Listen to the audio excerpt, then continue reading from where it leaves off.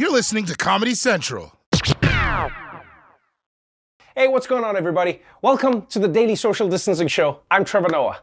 Today is Monday, the 21st of September, and I'm here in New York City, which, as you may have heard, Bill Barr's Justice Department has now declared an anarchist jurisdiction, which means this place is in chaos. That's why I'm wearing sandals with socks. No rules, baby. Anyway, on tonight's show, we'll look at the inspiring life of Ruth Bader Ginsburg, as well as the somewhat less inspiring madness that has broken out in the wake of her death. And then we will talk to Dr. Fauci himself to find out just how screwed America really is. So let's do this, people. Welcome to the Daily Social Distancing Show. From Trevor's couch in New York City to your couch somewhere in the world, this is the Daily Social Distancing Show with Trevor Noah. Ears Edition. Right now, the only news America is talking about is the passing of Ruth Bader Ginsburg, aka the notorious RBG.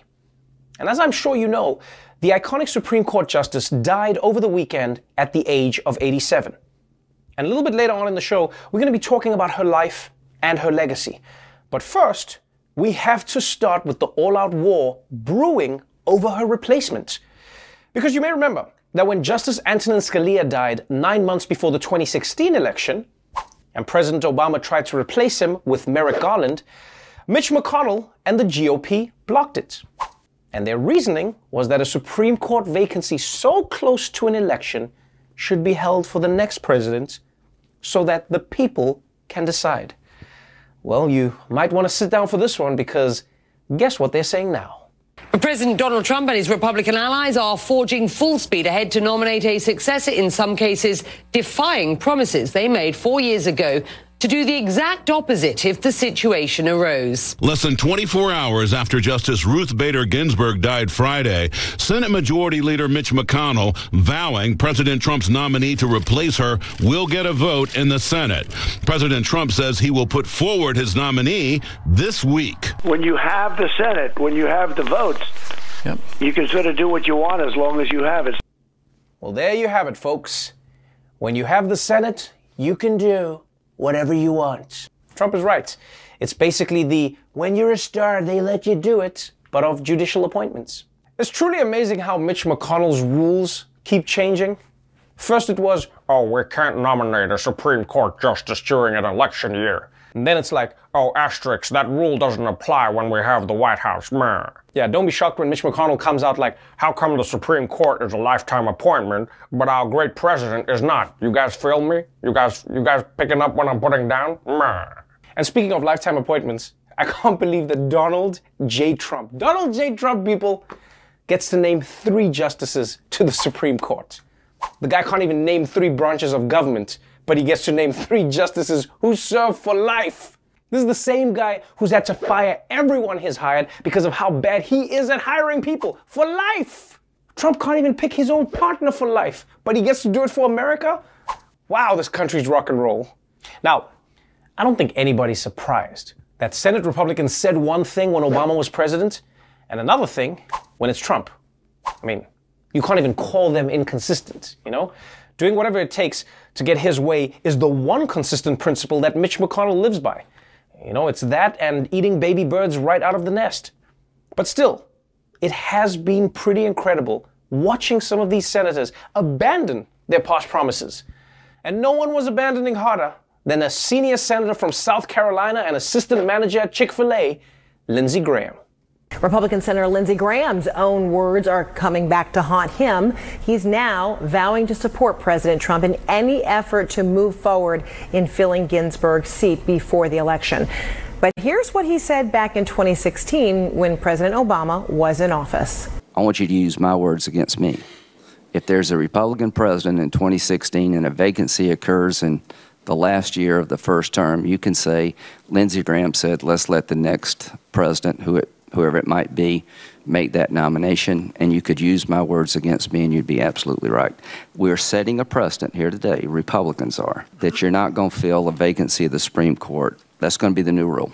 And he repeated this in 2018. If a opening comes in the last year of President Trump's term and the primary process is started, we'll wait till the next election. You're on the record. Yeah. All right. Hold the tape. Okay, look. I know he looks like a giant hypocrite and an asshole right now, but in Lindsey Graham's defense, he didn't know this would happen. It's the same way you say, oh, if I won the lottery, I would give most of the money to an orphanage. I don't need it that much. Yeah, but then when you actually win the lottery, you're knocking down the orphanage so you can build an extra garage for your cars. Unlike a child, a Bugatti can't sleep outside. Honestly, I can relate to Lindsey here. Sometimes I tell myself that I'm not gonna eat another Oreo. No more Oreos. And then I totally overturn Roe v. Wade. I have no willpower, guys. I will say though, what really doesn't help Lindsey Graham is that he explicitly said, I want you to use my words against me. So creepy. Sounds like some kind of weird Senate version of BDSM. That's right. You take that sentence and you play it back to me. You play it hard and you make me feel ashamed. Yeah, you make me feel real bad with that tape. You just keep playing it to me. Now, there are a couple of Republican senators who have said that they don't support filling the seat before the election. But pretty much every other senator seems to be fine with blatant hypocrisy. And it's easy to see why. A solid conservative majority on the Supreme Court could kill Obamacare, could undo abortion rights, and basically strike down any liberal policies for decades to come. Even after Trump leaves, his legacy will be in the country for decades. It's like if someone came into your house just to say hey, but they had stepped in dog shit right before entering. Now it's deep in the carpet and legally doesn't have to leave until it wants to. So, facing Trump's third Supreme Court appointment in less than 4 years, what's left for the Democrats to do? Well, Joe Biden is asking Republican senators to follow their conscience, which I'm pretty sure is exactly what Republicans are doing. This is like telling Hannibal Lecter to go with his gut. You about to lose your face. To help me get a handle on the hypocrisy of the GOP senators, I'm going to turn to a man who can't pronounce hypocrisy, Michael Costa. Michael, help me out with this, my friend, because I really don't understand how Republicans can be so inconsistent. Well, I didn't understand their hypocrisy either, Trevor, but then I did a little bit of research and I actually figured it out. They're lying. Lying? Yeah, it's a crazy new thing, and let me explain to you how it works. You say something, but you don't actually mean it, and then you can just do whatever you want. Yeah, but Michael, then people will know that you lied. No, but see, that's the best part, because if they call you out, you just lie again, and this just goes on forever and ever, until the people you lied to are so worn out and defeated that they have to lie down. That's why it's called lying, Trevor. It's amazing. Have you not heard about this? Yeah, Costa, I know what lying is. Well, why didn't you tell me about it? All those times that I didn't want to go to a birthday party and I broke my leg, I could have just said I broke my leg. God damn, Costa, how many times did you break your own leg? I have never been to a birthday party. That's how many times. I'm going to be lying all the time from now. I'm going to lie if I don't want to go to a wedding. I'm going to lie if I don't want to go to book club. I'm going to lie if I don't want to go to work. Okay, whoa, Costa. Don't you start lying to me. Oh, no, Trevor, I would never lie to you. Michael, I could see you winking. Oh, damn it. I'm so new to this that I'm not... Okay, hey, I gotta go anyways. I definitely don't have to masturbate. All right, Costa, you don't wait. You know what? Just get out of here, man. Just go. All right, we got to take a quick break, but when we come back, we'll look at the amazing legacy of Ruth Bader Ginsburg. So stick around. Welcome back to the Daily Social Distancing Show, everybody. As we were talking about earlier, Ruth Bader Ginsburg's death has sparked a nationwide debate over how and when to replace her. But for this episode, we wanted to spend some time talking about just how irreplaceable she was. Because you see, RBG wasn't just another Supreme Court justice. She was an American icon. Even though she served on the Supreme Court that does most of its work behind closed doors, Ruth Bader Ginsburg, through her intellect, her force of personality, and her determination, somehow became this pop culture favorite. She would cross generations, earning the nickname the notorious RBG. There were books, clothing, tattoos, even a species of praying mantis in her honor. Every time Justice Ginsburg wrote a dissent, the internet would explode. People ask me, don't you feel uncomfortable being with a name like the notorious B.I.G.? Why should I feel uncomfortable? We have a lot in common. Yeah, that's right. B.I.G. and RBG did have a lot in common. They're both from Brooklyn, they were both into fancy neckwear, and they both got tired of Diddy trying to steal their spotlights. Not to mention, we all remember RBG's campaign finance opinion in Citizens United. More money, more problems. So yes, RBG gained more cultural fame than any Supreme Court justice before her, and deservedly so. Because even from the beginning of her life, RBG didn't let societal expectations about women hold her back. Ruth Bader Ginsburg grew up in Brooklyn in a lower middle class family. When she was in high school, she was a twirler, a cheerleader with a baton. She earned a scholarship to Cornell, where she met a jovial sophomore who became the love of her life. He was the first boy I ever knew who cared that I had a brain. A year after Marty enrolled at Harvard Law School, Ruth followed, one of only 9 women in a class of more than 550, with a new baby girl in tow. During their time in law school, Marty became very sick. He had cancer. And she basically took all the notes for him and made it possible for him to graduate on time while, in fact, raising their baby and being a law student herself. Ginsburg graduated first in her class. Tied for first. We'll call that first. But she didn't get a single offer from a New York law firm. I had 3 strikes against me. 1, I was Jewish. 2, I was a woman. But the killer was I was the mother of a 4-year-old child. Damn. She was a brilliant student at the top of her class, but couldn't get a single job? It's like she was a reverse Jared Kushner. I mean, to turn down a brilliant lawyer just because she's a mom, what did those guys think was going to happen? We can't hire her. She's going to force us to finish our asparagus. But those law firms that didn't hire RBG lived to regret it. Because she ended up being such an incredible lawyer that she started making history in the Supreme Court long before she got on the Supreme Court. Ruth became a law professor at Rutgers, working towards women's rights. In the 1970s, she founded the ACLU's Women's Rights Project. She wanted to build the idea of women's equality step by step, to use each case to move things forward. Between 1973 and 1978, Ginsburg argued 6 gender discrimination cases before the Supreme Court's all-male bench. Case after case, she slowly broke down barriers of gender discrimination that when you look at them today, you almost laugh at them. We couldn't have our own credit cards, that we couldn't get a mortgage without a man signing, that we couldn't buy a car. There were hundreds, maybe even thousands of state, local, and federal laws that by law barred women from jobs, even from jury service. That's right, people.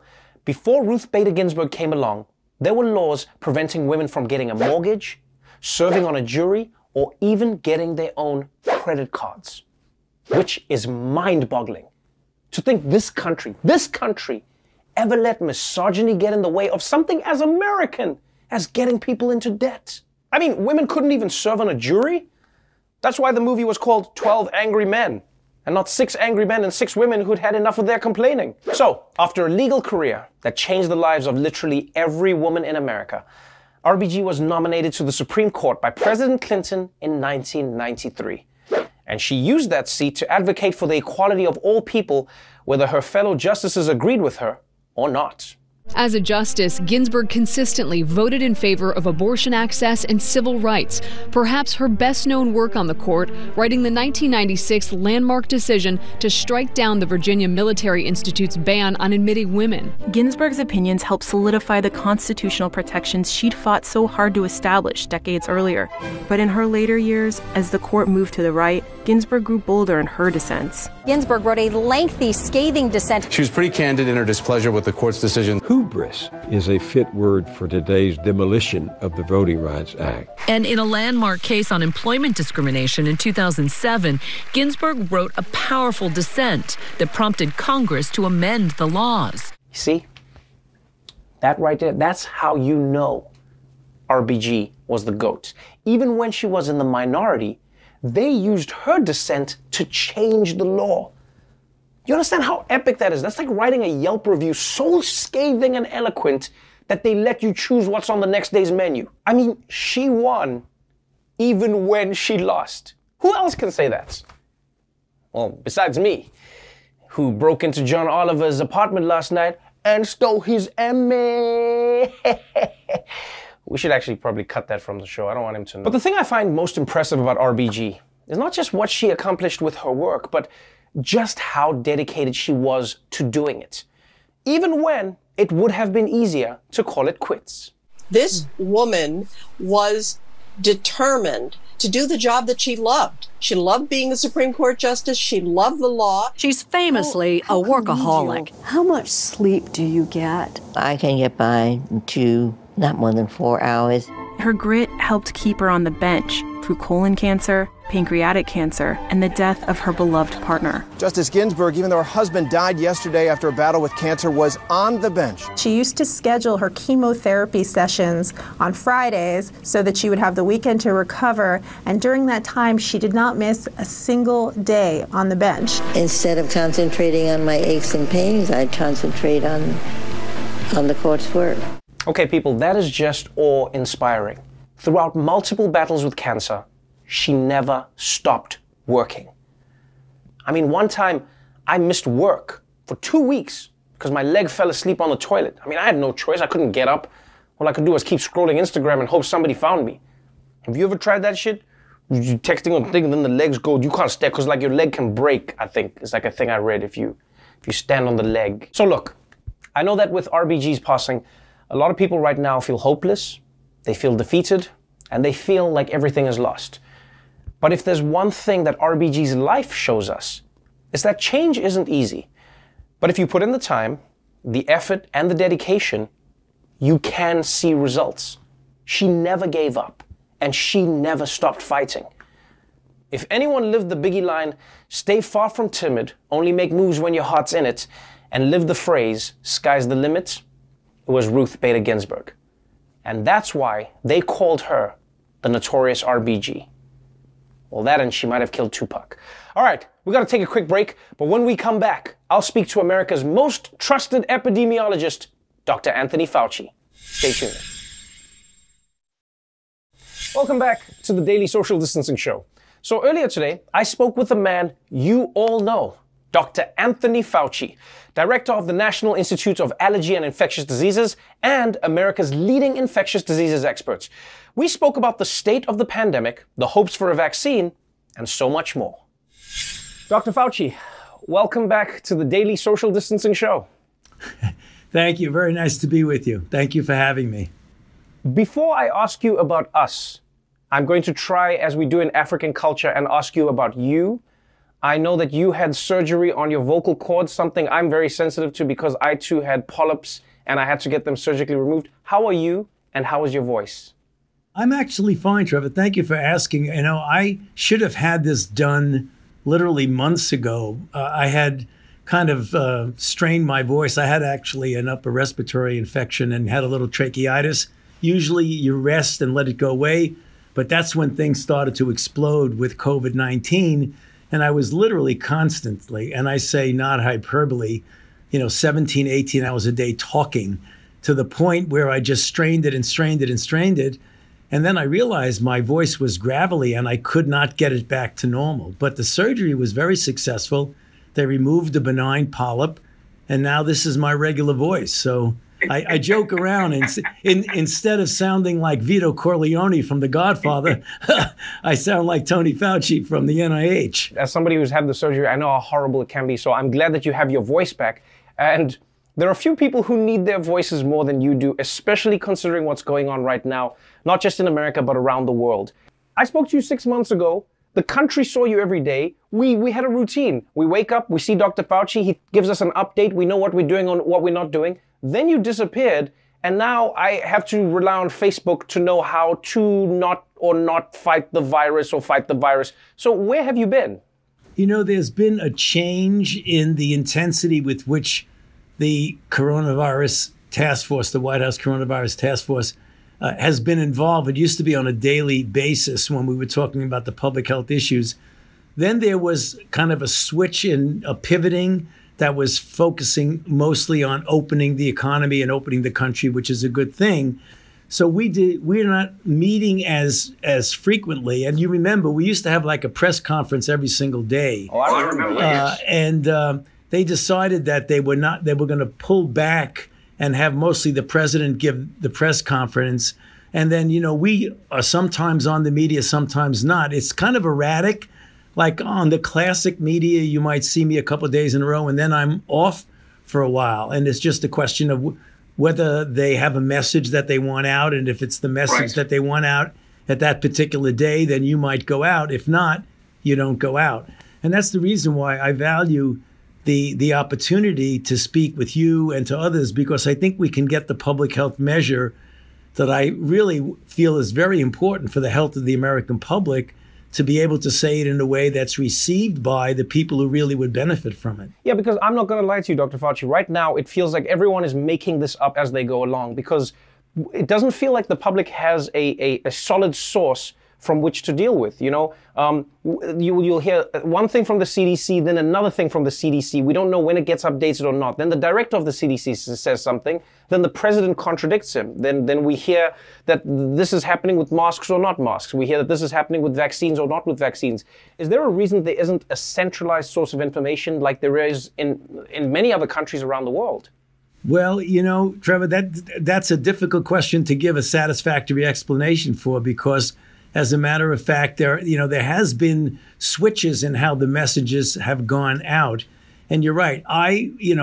From a research and public health standpoint, I try my best, and I think I'm successful in giving a consistent message as often as I can get the message out, something that is just based on the scientific data, based on evidence, which is something that is really very important. One of the things that I think gets in the way is that we are in such a divisive state in society that it tends to get politicized. It's almost one side versus the other. And the thing that I keep saying, and I'll say it very briefly now because I think it's important, is that everybody feels we need to open the economy, to get people back to work, to get people back to school.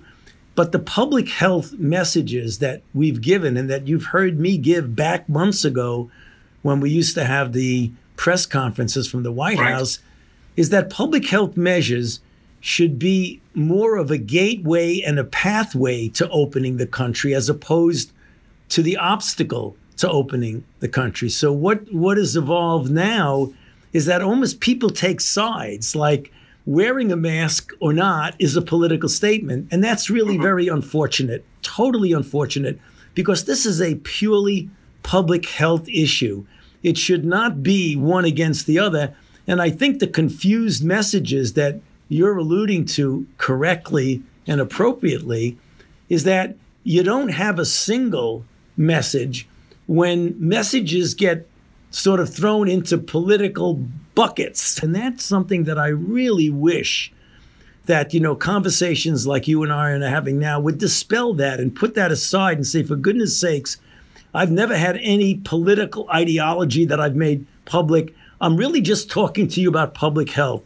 When I'm telling you wear a mask, keep social distancing, avoid crowds, wash your hands, do things outdoors more than indoors, there's nothing political about that. That's a public health message that we know works, because every time groups of people have done that in situations where you've had a surge of infections, the surge has come around and come down. So we have within our capability the ability to turn this around. If you were to rate America's response to the coronavirus on a scale of 1 to 10, as an epidemiologist, where do you rate it? Well, it's very interesting because if you look at the numbers, Trevor, the numbers are telling. We have in this country now close to 200,000 deaths. We have 6 million plus infections. You can't look at that and say that's terrific. But if you look at the country, there are parts of the country that have done well, that are doing well. Right now, what I'm liking, what I'm seeing is that some of the numbers are coming down. What I'm concerned about is that our baseline is still very, very high, Trevor. It's like it never got below 20,000 new cases a day. When we tried to open up the economy, as it were, some states jumped ahead of the guidelines. Some people didn't listen to what the governors and what the mayors were saying. And remember, we went way up to 70,000. And now we're coming back down to 30 or 40,000. But the thing I'm concerned about is that as you go into the fall and winter, and more things will have to be done indoors rather than outdoors, you want to start off with the lowest possible baseline that you could have. So in the next several weeks, what I would love to see is the country pulling together as a whole to try and get that baseline down so that when we go into the winter and the fall and we perhaps get hit with a flu season, I hope that people will get their flu vaccines, that we're not struggling at a disadvantage, because you have a disadvantage when there's community spread and you have 40,000 new infections each day. That is not a good place to be. So let me ask you two questions to that. Number one, how do you respond to the people who say, well, the infection rates shouldn't matter, it's only the death rates that should matter, and even then, the death rates are being inflated, and some people are saying people have died from corona, when in fact people are dying with corona, as in they just have corona and they're dying, but it's not corona that causes their death. I think the 200,000 deaths that you're talking about, Trevor, are a good reflection of people that likely would not have died if they didn't have this infection. The thing that I think we need to be careful and humble about, in that we don't know everything about this infection. But what we're starting to see right now are a couple of things that are troubling to me. And that is that, first of all, more and more young people you see when you look at it are getting into some significant trouble. Not a lot, not a high percentage, that's true. The other thing is that when people get infected, we're seeing more and more of lingering signs and symptoms, so that when you clear the virus, you may have weeks or months or so in which you're just not quite right. And the final thing is that they've recently done a study that was published in the Journal of the American Medical Association Cardiology, where people who recovered even from disease that wasn't that severe, when you do MRIs or imaging, sensitive imaging, you can see things like inflammation of the heart.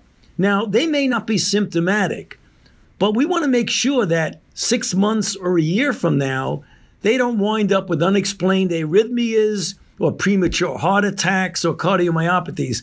So the situation is not wrapped up about what is the full impact of this, which means we have to take it very seriously, even among people who are obviously in trouble and die. There's other people that we need to be concerned about. All right, we have to take a quick break, but don't go away, because when we come back, Dr. Fauci will tell you when and where you need to wear a mask. So stick around. Welcome back to the Daily Social Distancing Show. So earlier today, I spoke with Dr. Anthony Fauci. Here's the second half of our interview. Many people say that they will only take a vaccine once Dr. Fauci says the vaccine is safe. My question to you is, if everyone's asking Dr. Fauci, who does Dr. Fauci ask? When do you think a vaccine is safe? I look at the data, Trevor. In fact, the Data and Safety Monitoring Board, which is an independent group that monitors the trials, they look at the data, they analyze it with independent statisticians, and they will say, this is effective. And then you look at the number of people that have been on the trial for a period of an additional 30 to 60 days. And if you don't see any obvious serious adverse events, then I would consider that effective and safe and I would take it myself. We know that we should wear masks when we are indoors in a closed environment, but it feels like there's confusion when it comes to a few other things. So I'm just going to shoot a few rapid fire ones that you have written them down, and you'll just tell me yes or no whether or not we should be wearing a mask. So, should I be wearing a mask if I'm riding my bike out on the streets? Not necessarily, no. But you should have it with you in case you come into close contact with people on the outside. But if you're alone and there's nobody near you and you're riding your bike, you don't need to wear the mask. Okay. What about if I'm eating in a restaurant where they are open? Should I put my mask on between courses? Because I can take it off to eat. Do I have to put it on between the courses? Yeah, I think because there's enough movement and people that are usually within 6 feet that you probably should. What I do is I put it around my neck, and then I could, eat, drink, and then put it back up when you're waiting for the waiter or something to occur. But now people have said that there's coronavirus on your neck. So should I put it on my neck, or can I get coronavirus from my neck when the mask comes back to my mouth? Good question. If you just flip it up and down, you won't. You don't want to put your hand on the outside of it. Okay, got it. In an empty elevator, do I put my mask on? Well, the answer is when the door opens, somebody might walk in and you have no idea who's going to walk in. So you might want to just keep it on. By the way, let me show you. See this? This is what I do. You have it on, you go like this, bingo, and you're okay. Then you go like this, bingo, it's up. What if you're talking to somebody and they don't understand what you're saying? Do you put it down to say something, or do you just like practice saying it louder? No, you say it again and repeat it. That's a really good point, because when you then put down, you tend to speak louder with more force, and that's when all of the particles, if they're there, if you're infected, will come out. I would leave the mask on. All right, and then my final one. If you are in a movie theater, some people are going to movies around the country, and you're watching Christopher Nolan's new movie Tenet, right? And then there's only 2 people in the cinema. Do you put your mask on or do you keep it off? Well, if they're so physically distanced away from you, you probably could keep it off. But remember, you got to be careful, because in the theater, if there's not good ventilation, there could be aerosol in that. Myself, what I would do, I would probably keep it on just to be safe. Because I'm indoors. That's the reason, because I'm indoors. Okay, well, Dr. Fauci, I hope we see you again soon. I hope it is not 6 months, and I hope that we don't have a worse case of coronavirus. I hope people wear their masks. Thank you for taking your time. Don't forget to do your vocal warm-ups. It helps me a lot before I talk for a long time. And last thing I will say to you is, would you consider getting one of those celebrity phone numbers so then you could just text everybody personally? Then we could just, because like celebrities text people and go like, hey, my concert is coming out. You could do that and just tell us, hey guys, here's the new update for Corona. Just a thought. You should consider it, Dr. Fauci. I will do that. Thank you. Just text the nation. Thank you. Look after yourself, and thanks for joining us again. And you too. Stay safe, bro. Take care. Thank you so much again for your time, Dr. Fauci. Well, that's our show for tonight. But before we go, last week, we introduced the Pandemies, the award show for the most notable achievements of the coronavirus pandemic. And since then, you guys at home, cost more than 1 million votes. Now, obviously, President Trump is trying to throw out half of those votes, but before he can, here are some of the big winners. And the Pandemi winners are, for Best Cure, Disinfectant. And then I see the disinfectant, where it knocks it out in a minute, 1 minute. And is there a way we can do something like that by injection? For Best Bullshit, Kayleigh McEnany, for I Will Never Lie to You. Will you pledge never to lie to us from that podium? I will never lie to you. You have my word on that. For Best Foreign Film, Italians Singing on Balconies. Italians locked in their homes under the coronavirus quarantine, singing from their windows and their balconies. Outstanding Achievement in Wishful Thinking, Dana Bash, for From a Human Standpoint. This was remarkable from the President of the United States. This is an important thing to note and to applaud from an American standpoint, from a human standpoint. For Best Supporting Disaster in a Pandemic, Gender Reveal Wildfire. A massive wildfire is burning over 7,000 acres because of a baby gender reveal party that went terribly wrong. For Best Supporting Supporter, Dr. Robert Redfield, for Your Decisive Leadership. I want to thank you for your decisive leadership in helping us, put public health first. I also want to thank you for coming here today and sort of encouraging and bringing energy to the men and women that you see that work every day to try to keep America safe. For the most optimistic performance, Donald Trump for like a miracle, it'll disappear. It's going to disappear. One day it's like a miracle. It will disappear. So there you have it, people. Those are the pandemies. But remember, there are no real winners. Everyone is a loser in 2020. Anyway, thank you so much for joining the fun. And remember, you can go to pandemyawards.com to see all the winners and the nominees. Stay safe out there, wear a mask, and I promise you, I will see you here again tomorrow. You can hold the tape and use my words against me. The Daily Show with Trevor Noah, Ears Edition. Watch The Daily Show weeknights at 11, 10 Central on Comedy Central and the Comedy Central app. Watch full episodes and videos at thedailyshow.com. Follow us on Facebook, Twitter, and Instagram, and subscribe to The Daily Show on YouTube for exclusive content and more. This has been a Comedy Central podcast.